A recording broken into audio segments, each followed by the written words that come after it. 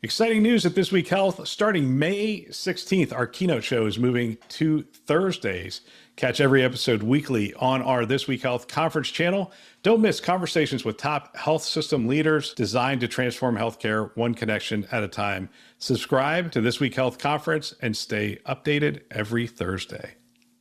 Today on This Week Health. The crime syndicates that are involved in this are able to make so much money and take very little risk in actually being arrested or going to jail. It's a very lucrative business, and very lucrative businesses in the free market, even in the criminal world, get more money, get more investment, get people who want to be involved in the sort of cutting edge, bleeding edge, high tech. And that's what a lot of the adversaries are today. They're high-tech companies with CEOs and CFOs. They have bonus programs. They have employee of the month programs. Literally, they have all the kinds of things that big companies have. They have all kinds of alliances with negotiators for ransom and all those things.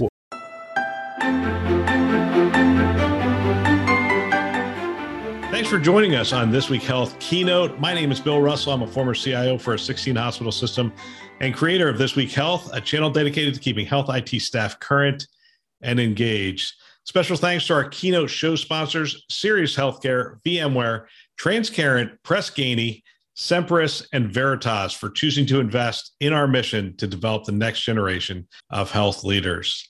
All right, here we are. We're going to do a keynote episode from the Chimefall Forum with Drexta Ford.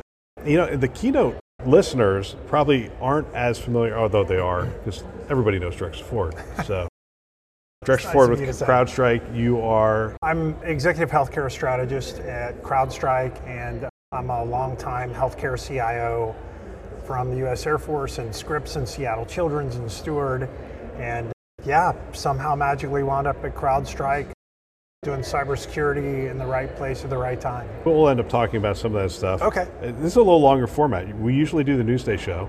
And it's kind of boom, boom, boom, 30 minutes, and we have the backdrop of the conversation is really the news stories. And we are going to talk about Senator Warner a little bit. I'm sorry, okay. I can't help myself, but we are going to talk about that stuff. But I think we're at the Chimefall Forum, and it's great to get back together with a lot of our peers. And as you say, you walk 5 feet, you see somebody. In fact, we see a bunch of our peers walking behind right now. Yep.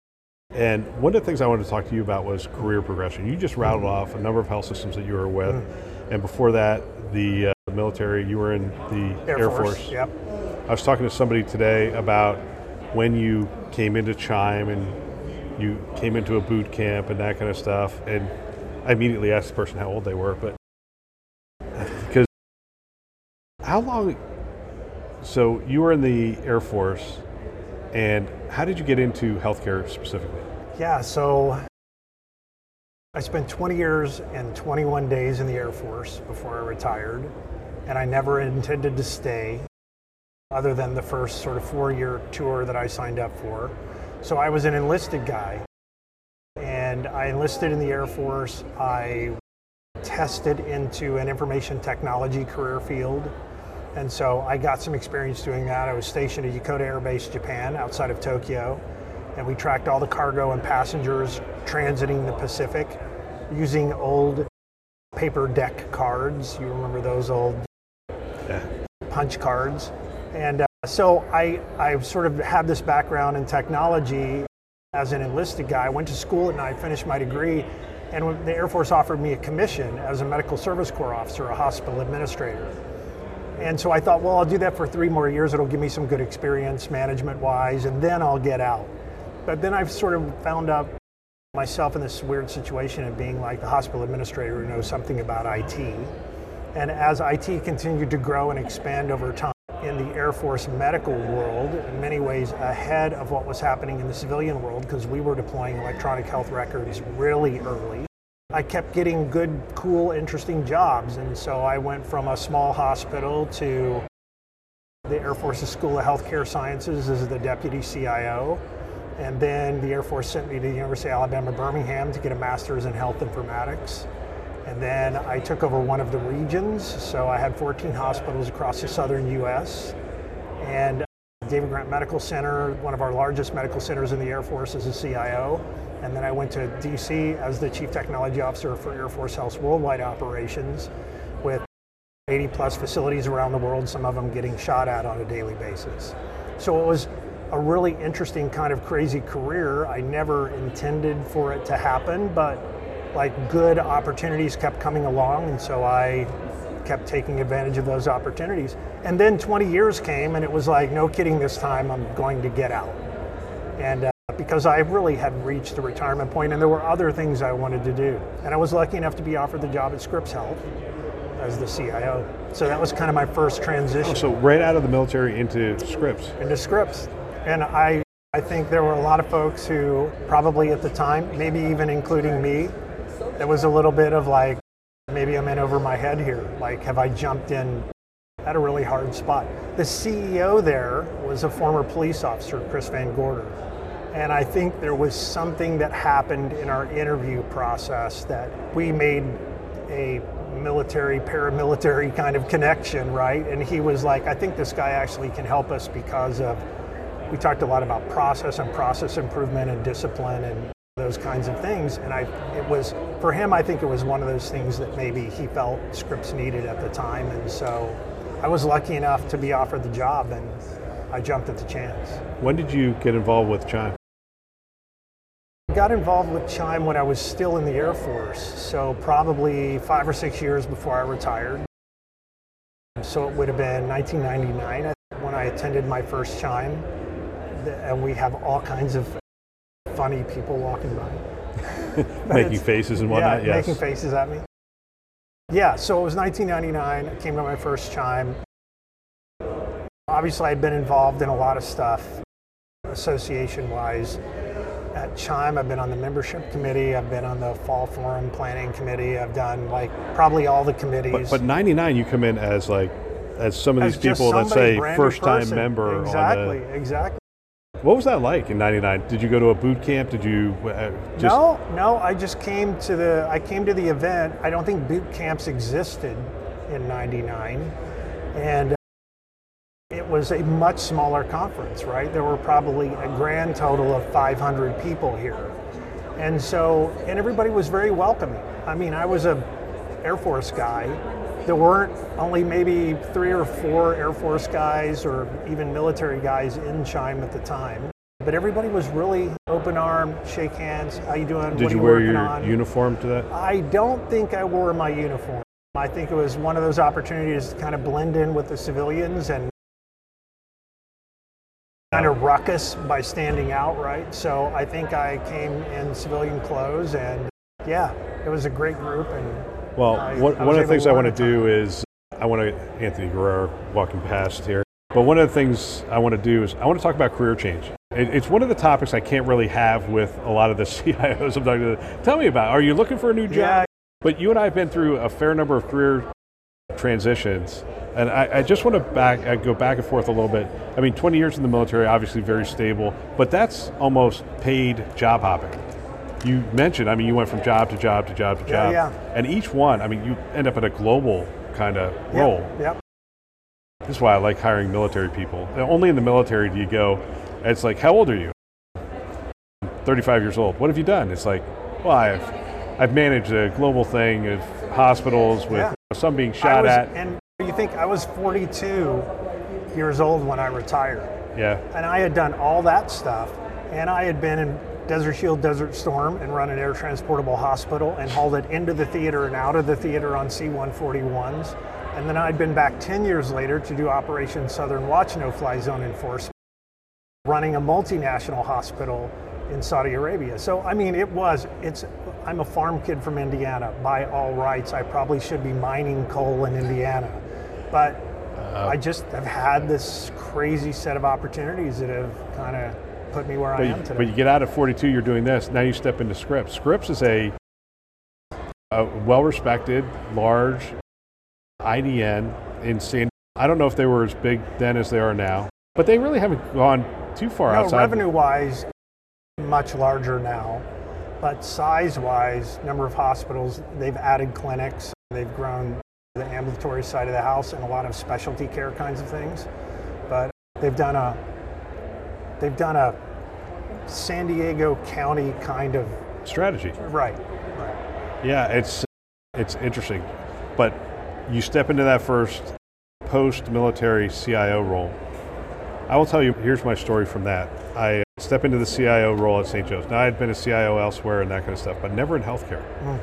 So I come in, and here's how the story goes. Friday morning, we found a church. I start going to this church. These guys invite me to the Bible study. I sit in the Bible study, and I'm like 3 or 4 weeks into the job, actually.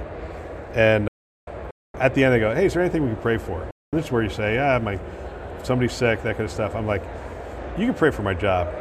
I have no idea what I'm doing. I am way in over my head. This is so complex. And I say that to say to people, it's like, it's okay. And you do need a support group and you do need peers and a support group that go, hey, I think I'm in it over my head. It's like, well, where are you over your head? And you start to map it out, and some of your peers will just look at you and go, you've got this. Yeah. Break the problem down, those kind of things. I mean, talk about your first couple of days in that role of where you were looking at it going, because you've done some major things at this point. Yeah. Well, so I think for me, what I realized pretty quickly was that civilian healthcare wasn't actually significantly different from military healthcare, except the vendors might have been different and the products that we ran may have been different. But the problems, like the root cause problems of inability to make decisions about governance and prioritization and stick to them. Doctors are doctors, and surgeons, and particularly are surgeons, and you have to figure out how you work with them and not get frustrated by them. You have to build relationships. There are presidents at each of the hospitals, just like there are commanders at each of the hospitals. So it was just analogy of a lot of the same work that I'd been doing. I was just in a civilian healthcare system. I would think in the military, it's very top down. Yeah. Here's the orders, here's what we're going to do, Yeah. I'm sure when you get the scripts, it isn't like, hey, it's not top down. Yeah, and I think that is a mistaken belief about how military medicine runs, is that while there may be orders at the top, there's still very much a conversation. You have to remember too that in military healthcare, a lot of the players, a lot of the physicians particularly, but others too, may come in with significant rank because of their experience in their career. So they may come into the military as a lieutenant colonel or a major or a colonel. So they don't love the whole top-down thing. They still want to be part of the conversation and understand how it works. And so military medicine is different in a lot of ways from the pure military, the line side of the Air Force or any of the services. All right, we'll get back to our show in just a minute. We have a webinar coming up on December 7th, and I'm looking forward to that webinar. It is on how to modernize the data platform within healthcare, the modern data platform within healthcare, and I'm really looking forward to the conversation. We just recorded 5 pre-episodes for that, and so they're going to air on Tuesday and Thursdays leading up to the episode, and we have a great conversation about the different aspects, different use cases around the modern data platform and how agility becomes so key and data quality and all those things. So great conversation, looking forward to that. Wednesday, December 7th at 1 o'clock. Love to have you join us. We're going to have health system leaders from Memorial Care and others. CDW is going to have some of their experts on the show as well. So check that out. You can go to our website, thisweekhealth.com.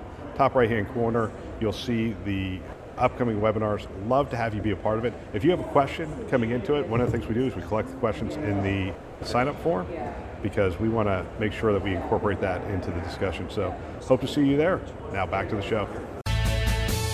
Have you moved for jobs? Well, clearly you've moved for jobs. Yeah, oh yeah. Yeah, for sure. Well, I went from Scripps Health to Seattle Children's, and then Seattle Children's to... And so you picked up and moved the family to the family? Okay. Yeah. And then from Seattle Children's to Steward Healthcare, which at the time was headquartered in Boston. And so part of this, I think, if you think about your career and changing careers or transitioning jobs, I tell this to a lot of folks who ask me this question, like, great career, how did you plan that all out? The reality is I never had a plan for any of this. And a lot of it sort of boiled down to, I had criteria for things that I wanted and that I felt like I needed in a job, and then I used that criteria to measure any opportunities that came to me. And there's a lot of just like, do a really good job in the job that you're in right now, and people will notice and they will offer you other opportunities. And then you have to use that criteria to kind of decide whether or not that's something you want to take advantage of. What was the catalyst to leave a job in the civilian world? What was the catalyst? I mean, you could talk about this now, that's what I'm saying. Yeah. No, it never came down to being kind of personality based or not liking my boss or any of that. There was... Although that is the number one reason that people leave. For sure. And even in the Air Force, I sort of felt like I was a turnaround guy. And I got into that mode of like, let's send him here, he'll fix that. In 2.5 years, we'll move him to another place and he can fix that. In 3 years, we'll move him to another place. You get kind of addicted to it. He can fix that. And so when I went to Scripps, I was there for 2.5 years or something. And by the time I got to the 2-year point, I was really starting to think like, I have fixed all the things that I can fix quickly here. And if I stay, I'm making a commitment to like a long haul repair job if I stay for a long time. But other opportunities came, and one of those was the Seattle Children's, a Toyota Production System healthcare organization. I was very into Toyota Production System. I loved lean. I lived in Japan for 3.5 years. I liked that whole model of how they prioritize and how they do continuous performance improvement. It was a children's hospital. One of the things I always wanted to do was go to a pediatric hospital. So that was in my decision criteria. It's an academic medical center. I always wanted to be, okay, is there some way I can do academics? And I was also the CIO of not only the hospital, but the Seattle Children's Research Institute. So I had a research institute opportunity too. It was kind of like a whole bunch of things rolled into one great opportunity. I almost get kind of chills thinking about it now, but I remember when I got the call and my first reaction was like, I don't know, I'm pretty set here. And I ultimately got a call from one of my mentors who was involved at Seattle Children's, who said, go up there and just give them a day and do an interview. Just go up there. I think if you talk to these guys, you'll like them. And that is exactly what happened. I wound up taking a day and going up and doing the interviews, and like I was in. Do you recommend that people take the interview? I think if you do a quick interview, like first, it's like a first date. It's like a speed dating in some cases. Depending on how they set up the interview, you may go and talk to the CEO or the CEO and the chief operating officer. But if you have some control over that first interview, ask them if you can spend time with the CEO and the COO, the CFO. You want to talk to the chief medical officer and the CMIO. And you probably want to see if you can talk to a couple of the leaders in the IT or information services department.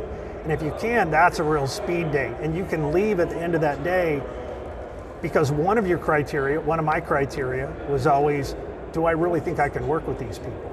Like, are these people going to be good teammates? Can I be a good teammate to them given what it is I think they need based on that initial interview process?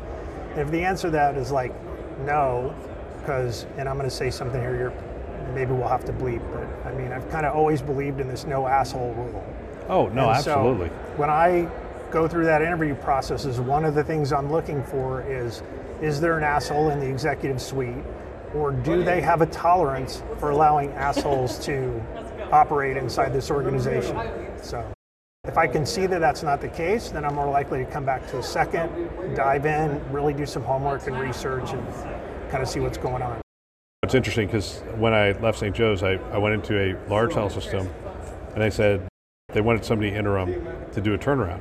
And that's sort of my thought process too. I love doing turnarounds. It's I just love doing them. Yeah. So yeah. Take things, break them down, create the structure, and build it back up. And I interviewed with the CFO, the CEO, the CIO had left, and they sort of gave me the rationale and whatnot. I walked out of that. I called the firm. I said, I will not take this job. Yeah. I'm like, even if they ask, I will not take this job. Yeah. And they're like, well, why not? I'm like, what I said is, I'm not really a good fit for this. Yeah. I was a perfect fit for this, but the culture, yeah. the people I interviewed, I'm like, they're not going to let me be successful.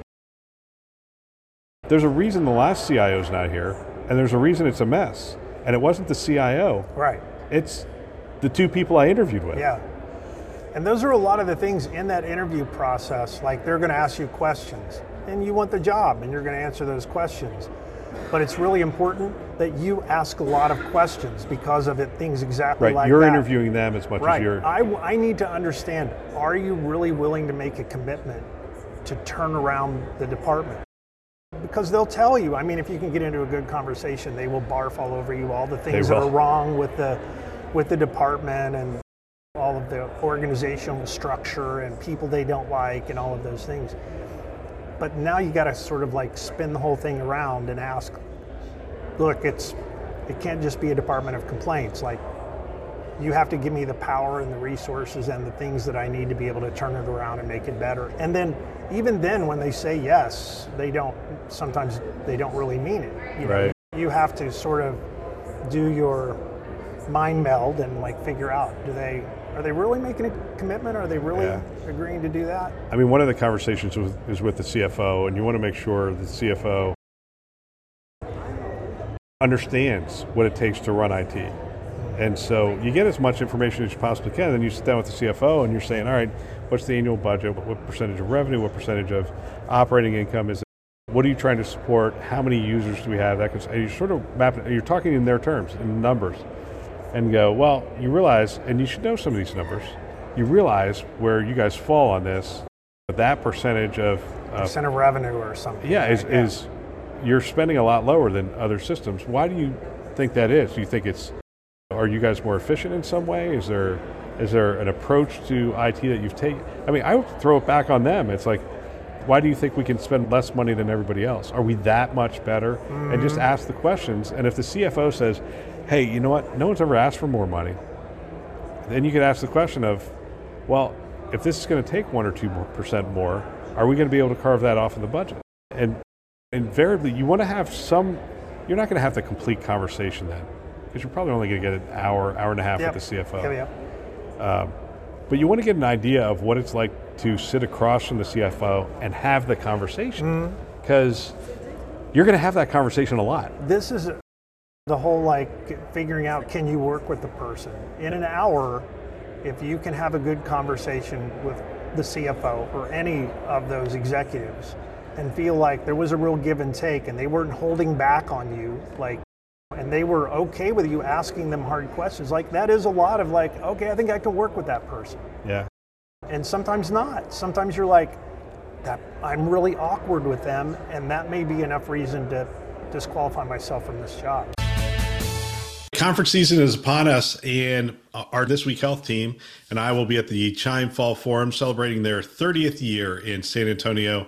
And we're also going to be at the Health Conference, HLTH, in Las Vegas the following week. While at these events, we're going to be recording our favorite show on the road, which is Interviews in Action. And as you know, what we do is we grab leaders from health systems, healthcare leaders from across the country, and we capture 10 to 15-minute conversations with them to hear what's going on, what they're excited about, what are their priorities, and those kinds of things. It's a great way for you to catch up very quickly on what other health systems are thinking and doing across the industry. We actually air this on the community channel, This Week Health Community. It's the green one. So if you go out onto your podcast listener of choice and do a search, this channel is also where community members like yourself have been invited to do interviews of their peers. So check those out as well. You can subscribe wherever you listen to podcasts. Look forward to catching you on our Interviews in Action. Seattle Children's, you take that role, a lot of opportunity, a lot of different things that you hadn't had before. And but eventually you leave there. How could you leave the perfect job? I know, and it really was a terrific job. A new CEO, Tom Hansen, had come to Seattle Children's. They were in the process of just in the first year starting to revamp the whole org structure and what they were going to do. How long were you there? 4.5 years. Wow, that's long. Yeah. But when Tom decided to retire, that was my decision to start exploring other opportunities. Actually exploring other opportunities always came, but it was the first time that I sort of said, this may be a good time for me to think about a transition, because you never know. You get a new CEO, that person wants to bring in their own person. They may come in and upset the apple cart in other ways. You're really used to working with this person. Unfortunately, Tom wasn't going to another healthcare organization, or I had the kind of connection with him that I might have really considered possibly following him to another place. That is a common career progression. Yeah, for sure. And also the other thing you just mentioned is a common career progression. The CEO changes. Yeah. Some event happens, and then you're sitting there going, do I want to sit, because there's uncertainty that's created through that whole process. And it's not pleasant for anybody. Throughout the whole organization, absolutely. Yeah. And I mean, I think a good reason for thoughtful planning, what are you going to do, how's this transition going to happen, figure a lot of that stuff out, and then talk about it. This is how it's going to happen, this is how it's going to work, be transparent about it so that everybody, look, if you don't give people information, as well as if you don't give people information, people will make up information. Yes. Right? The rumor mill will start, and it starts to impact everything. Clinical care, business operations, research operations. People are spending time wondering what the real story is instead of actually doing their work. If you give them the real story, just like you're really transparent about it, then people are like, oh, okay, that totally makes sense. Like, Tom's just ready to retire. We're going to do a search and we're going to find this person by this date, and here's the kind of person we're looking for, and we'll keep you up to date on the interview process and how it's going. Yeah. I think that really takes a lot of the stress out of an organization to kind of go, okay, we have a methodical, well-planned process to go through this. And talk about the standing up of, what was it? Was it called Drexio? No, Drexio. Drexio, that was the name of the company. Drexio Digital Health, or Drexio Innovations so Network. Everybody wants to hang out their own shingle. They're like, oh, I'll leave and I'll do this thing. I mean, I've heard it at least three or four times here already today. It's like, oh yeah, I'm going to do consulting. And generally, people are successful. There's a lot of, if you have the experience, they're generally successful. Yeah. But what are some of the pitfalls of starting your own thing? Man, so I think when I left... Because you're well-liked by everybody. Everybody wants to work with Drex. So everybody just assumes like, oh, this is just wildly successful. But running your own business is a different set of skills altogether as well. It is. And I would just kind of say, I really sort of made a decision for some other personal reasons that were happening that I needed to take a beat, take a breath, and think about what I really wanted to do with my life at a particular point before I started Drexio. Was this a midlife crisis? It was actually tied to a very close friend of mine passing away, and some conversations that we had at the end of her life that really caused me to think about what the hell it was that I was actually doing with my life. And so I took some time and just like took a breath. But literally within the first month, people started calling me, hey, I heard you're kind of like taking a little break, like maybe you can do some work with us or help us with this or help us with that or come to work for us. And there was a lot for me at that point, like, I don't know that I want to get into something right now that I can't really commit to. So I need, give me a little bit of time. But literally within about 3 months, I was kind of like, there were enough calls. I was like, maybe I can just actually take some time off and have some good work-life balance, but still work, but do it just in little bitty pieces where I can help people with just special projects or little things like that. So I did the LLC. But what you realize after kind of in that first year of having the LLC and starting to work is that it ebbs and flows. Like, it's a really different world. You're not going to get a paycheck on the 1st and the 15th and it's always the same amount. Like, and by the way, the first year is usually the best year. Well, for me, the first year was just a crazy year because there were a couple things happening. One, it was just early, and I think a lot of people were kind of like, is what's he doing and where's he going? And it was also self-throttled because I kept saying no to a lot of things and handing it off to friends who were really good at those things. There was a little self-doubt in me about whether or not I could really do this or if I really wanted to do this or what the next step for me was going to be. But I mean, a lot of these people I met through Chime or people I met through other organizations who came to me and were like, no, really, you could help us with just this piece or just this thing. And that turned into a regular drumbeat of work. A lot of it was around governance and prioritization work. A lot of it was helping marketing teams. It was helping product development teams.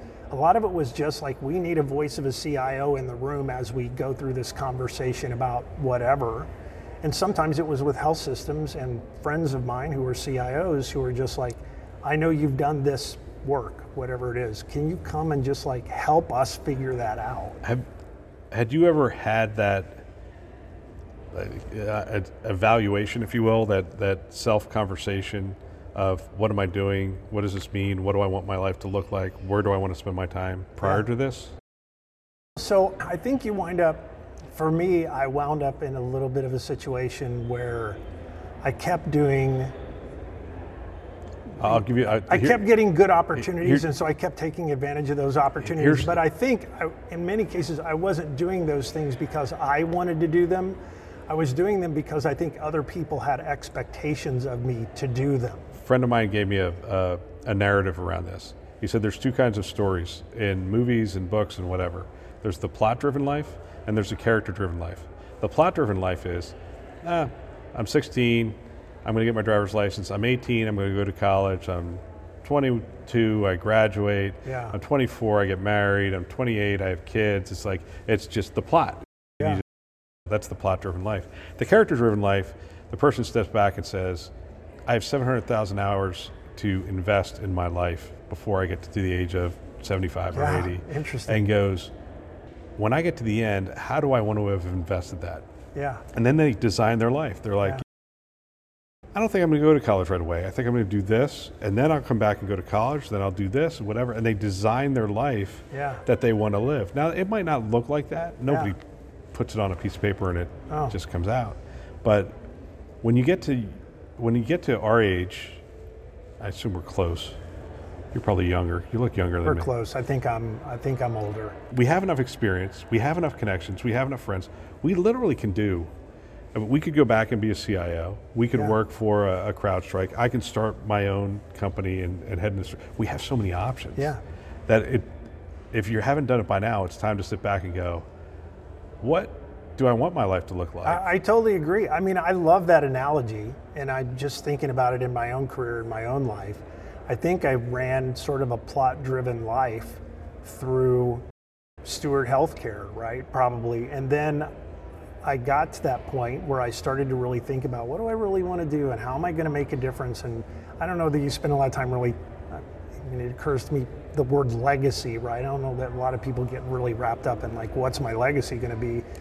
But for me, I was always like trying to figure out, how do I make the biggest difference? Like, what do I do to make healthcare better? That was always a real driving thing for me.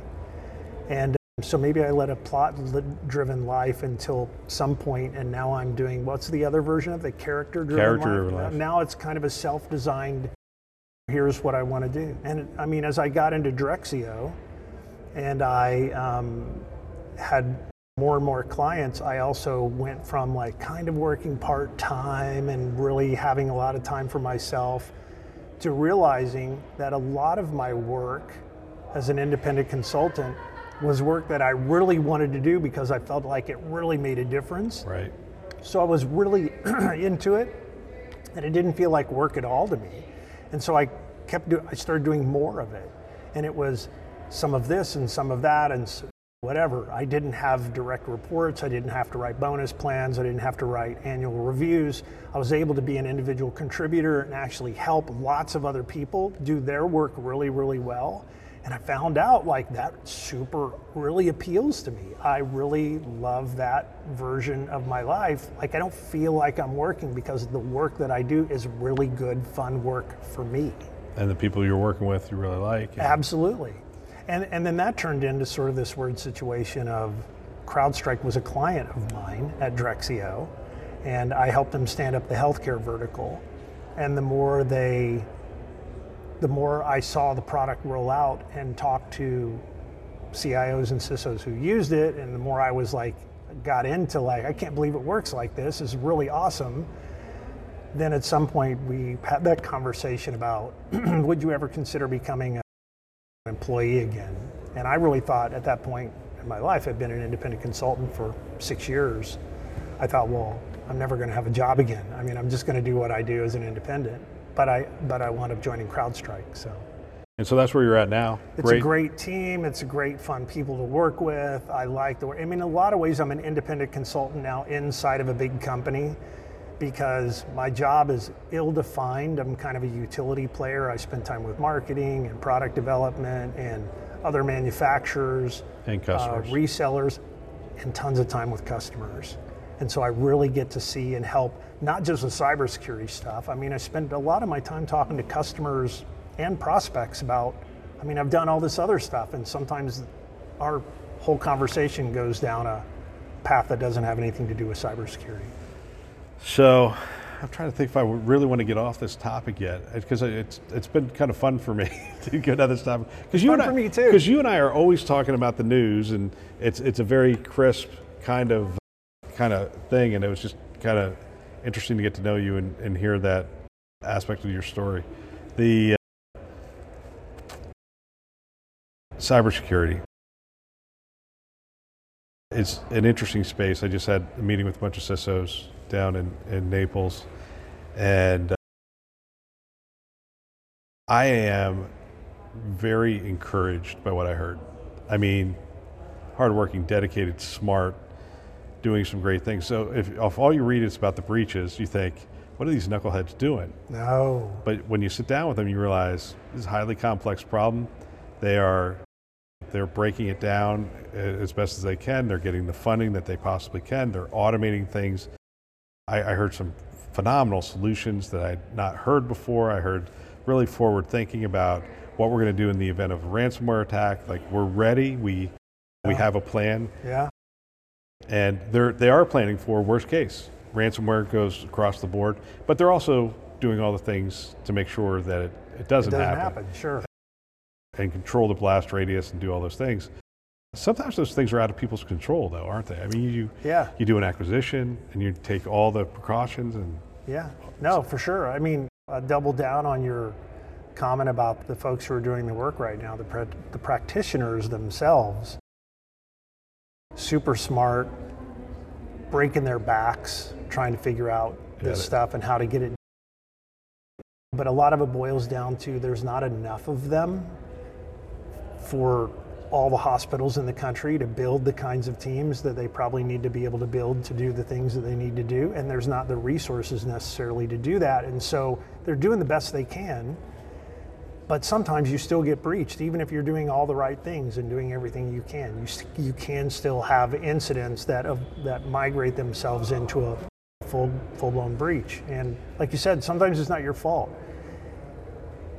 It can be anything. It can be the most minor thing that just didn't get done by your infrastructure team. Or, I mean, we talk about this all the time, but like the bad guys only have to be right once and you have to be right all the time. That's totally true. And so it's about how fast can you find these things and then get on top of them. And our internal auditor was Deloitte, and they did I had them do just a complete, hey, get in, see what you can get into. And they got, by the way, getting credentials for them at the time was almost so simple it hurt me. Like, it was like they set up a website, got a bunch of credentials, and it's like, how'd you get the credentials? They gave them to us. Yeah. Hey, this is Bob from the help desk. I'm having a weird thing happening with this application. Painful. Can you give me your password? And so clearly we have some things around that, and I can't wait till we get to the point where people don't even know their passwords. We get to that point. They got in, and they kept hitting our Citrix servers until they found one that wasn't patched. They found the one that wasn't patched. They knew what the exploit was. They went boom, boom, boom, boom. Yeah, moved laterally. That's how they got into the system. And I'm like, how many of our Citrix servers weren't patched? They're like, you know what? They were all patched except for those two over there because of a glitch that happened in our process. Yeah. And I'm sitting there going, you just have to make one mistake? For sure. I pushed the button. They're all supposed to be patched. That's the report I got back. Now, I didn't go back and double check to make sure that they're all patched. And sometimes you get a false reading from the tool that you use or something. So it's hard. That's why it takes so many people. That's why if you want to be airtight about it, there just is no airtight. I have a friend who talks about picket fences and cybersecurity all the time. And he says, you can make the pickets higher and you can make them more sharp and pointy on top. And you can move them closer together, but there's no way that front yard is holding water. I mean, those pickets just aren't airtight. And that may be a good example or a good analogy for cybersecurity. So I know the answer to this question, but is it just more money and more people? I think a lot of it is the way that you think about cybersecurity. And so we have the Warner thing this week. Yeah, right. Which is essentially, I'm going to really boil this down, you're going to get mad at me, but it's essentially MU for cybersecurity. Yeah. So the government's going to come in with carrots, and I didn't read about sticks. So I didn't read the whole thing, but I saw the carrots in terms of incenting health systems to do the right things around cybersecurity, and the government actually, just like MU, here's some money to do it right. Right. I've interviewed enough people on this show that I would be disingenuous to say that MU worked. Yeah.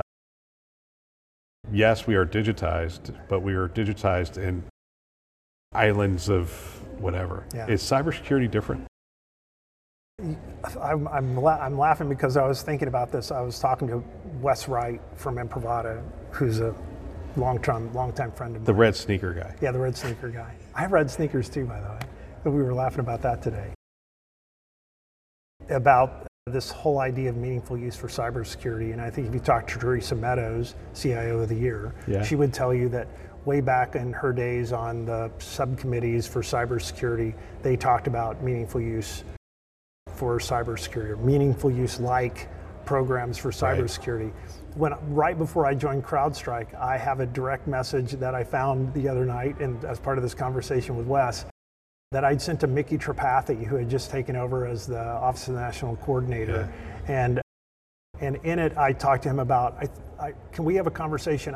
We have this idea about, shouldn't we maybe have some kind of meaningful use program, literally use those words, for cybersecurity? So this isn't an idea that's like new and fresh. It's one that I think a lot of people have sort of talked about for a while, but the devil's in the details, just like the devil was in the details for the meaningful use program that came to us for electronic health records.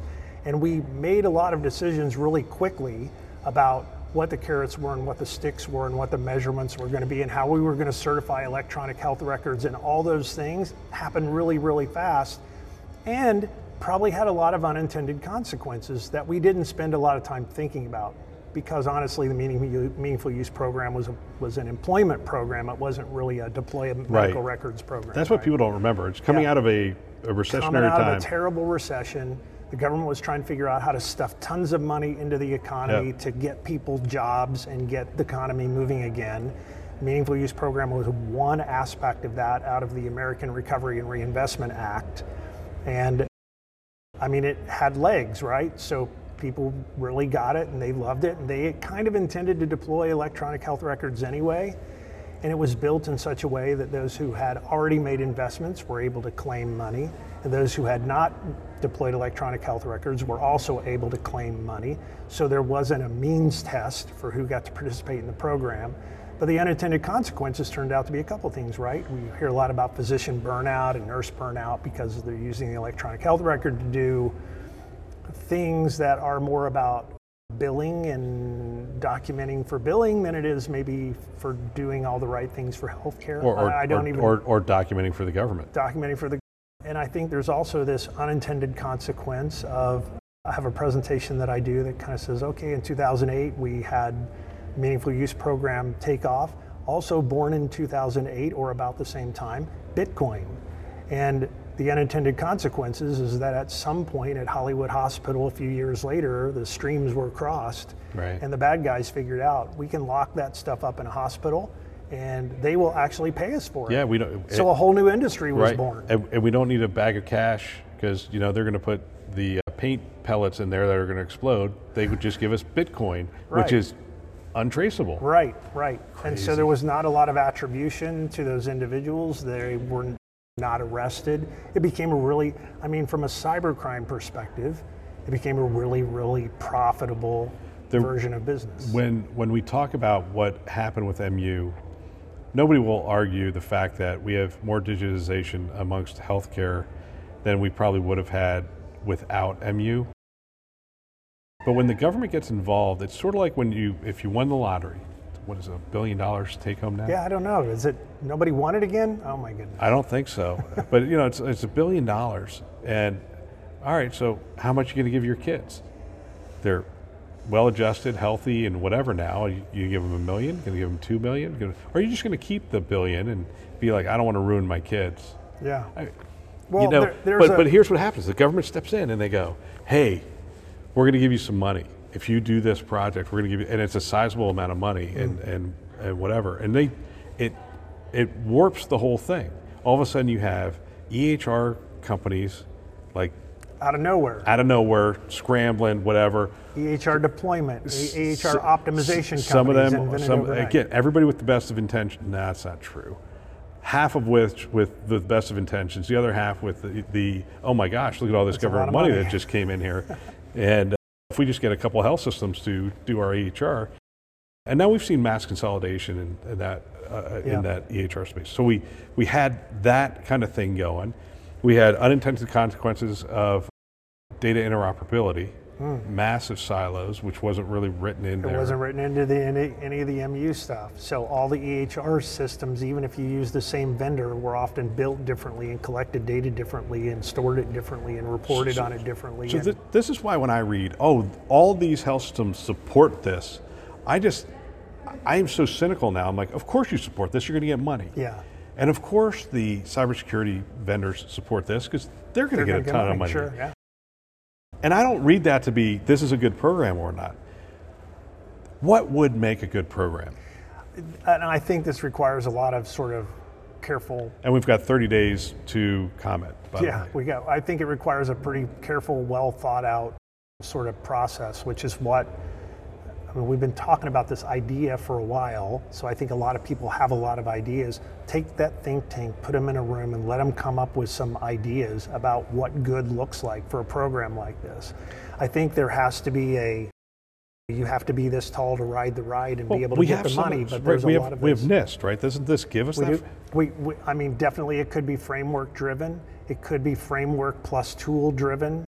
We have, if you've done tons of interviews with CISOs and CIOs and talked about cyber liability insurance right now. Yeah. Without these things being in place, NIST framework or not, cyber liability insurances have created their own criteria of what good looks like. So we need to settle on something. This is what good looks like. But that's sort of my point. Yeah. The people are, healthcare would not have gotten to this place. And I argue, yes, it would have.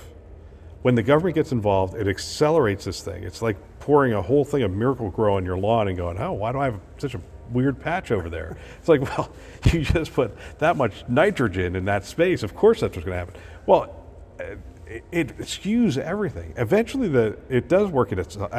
Mayo would have done an EHR, and they would have done. They would have all the things they're doing today. They would have done, as would have fill in the blank health systems would have gone in this direction because they would have looked at it and said, hey, you know what? Our mission calls us to do this. Every other industry is digitized. We want to create an experience that is comparable to the other industries. To think that healthcare would have stayed on paper if MU hadn't happened is kind of ludicrous. I think it would have just taken a lot longer. It would have gone a lot more slowly. And I think we would have wound up with a better result. I think we would have had faster consolidation of health systems. I think so. And I think you see that, unfortunately, you kind of see some of that right now, right? That we've bought all this stuff, we've put it in place, we're trying to run it. And it's really hard if you're a small place to find. How are you going to find all the analysts that you need to be able to do all the things you need to do with your EHR? One of the things you can do to get out of that is to ultimately be acquired or to create some kind of another relationship with a health system that binds you more tightly to them. Yeah. And this becomes free market versus government-driven programs, and I don't on election day actually. I don't really want to go down this path too far, but I have seen markets work. But I've also seen markets not work. And more times than not, when markets don't work, something steps in and skews them. Yeah. And it could be the loss of competition, or it could be government dumping a ton of money in, and now all of a sudden the incentives get all weird. Yeah. So I don't know. But if I look at this, I would base it on NIST. I would make sure the measures are really clear. I like your concept of stepping forward and looking 10 years out and saying, all right, what do we need from a cybersecurity standpoint? And the only thing I can tell you, I know for sure in 10 years, we're going to have to be incredibly fast and incredibly nimble. Yeah. Because the attacks are going to they're going to be quicker, they're going to be almost constant, and they're going to be more sophisticated, because we're applying AI to healthcare, and they're applying AI to getting it. Yeah, absolutely. I mean, it's the e-crime syndicates that are involved in this are able to make so much money and take very little risk in actually being arrested or going to jail. It's a very lucrative business, and very lucrative businesses in the free market, even in the criminal world, get more money, get more investment, get people who want to be involved in the sort of cutting edge, bleeding edge, high tech. And that's what a lot of the adversaries are today. They're high tech companies with CEOs and CFOs. They have bonus programs. They have employee of the month programs. Literally, they have all the kinds of things that big companies have. They have all kinds of alliances with negotiators for ransom and all those things. What's your CrowdStrike numbers? It's like 11060? 11060, yeah.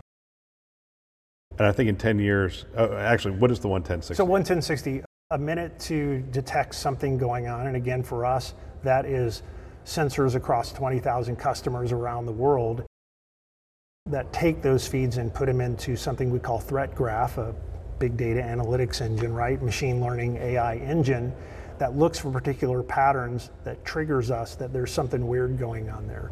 1 minute to detect, 10 minutes to investigate. Now real live humans get involved and investigate that. Okay, that's a false alarm. Let's put some more training into the ML, or that's a real thing.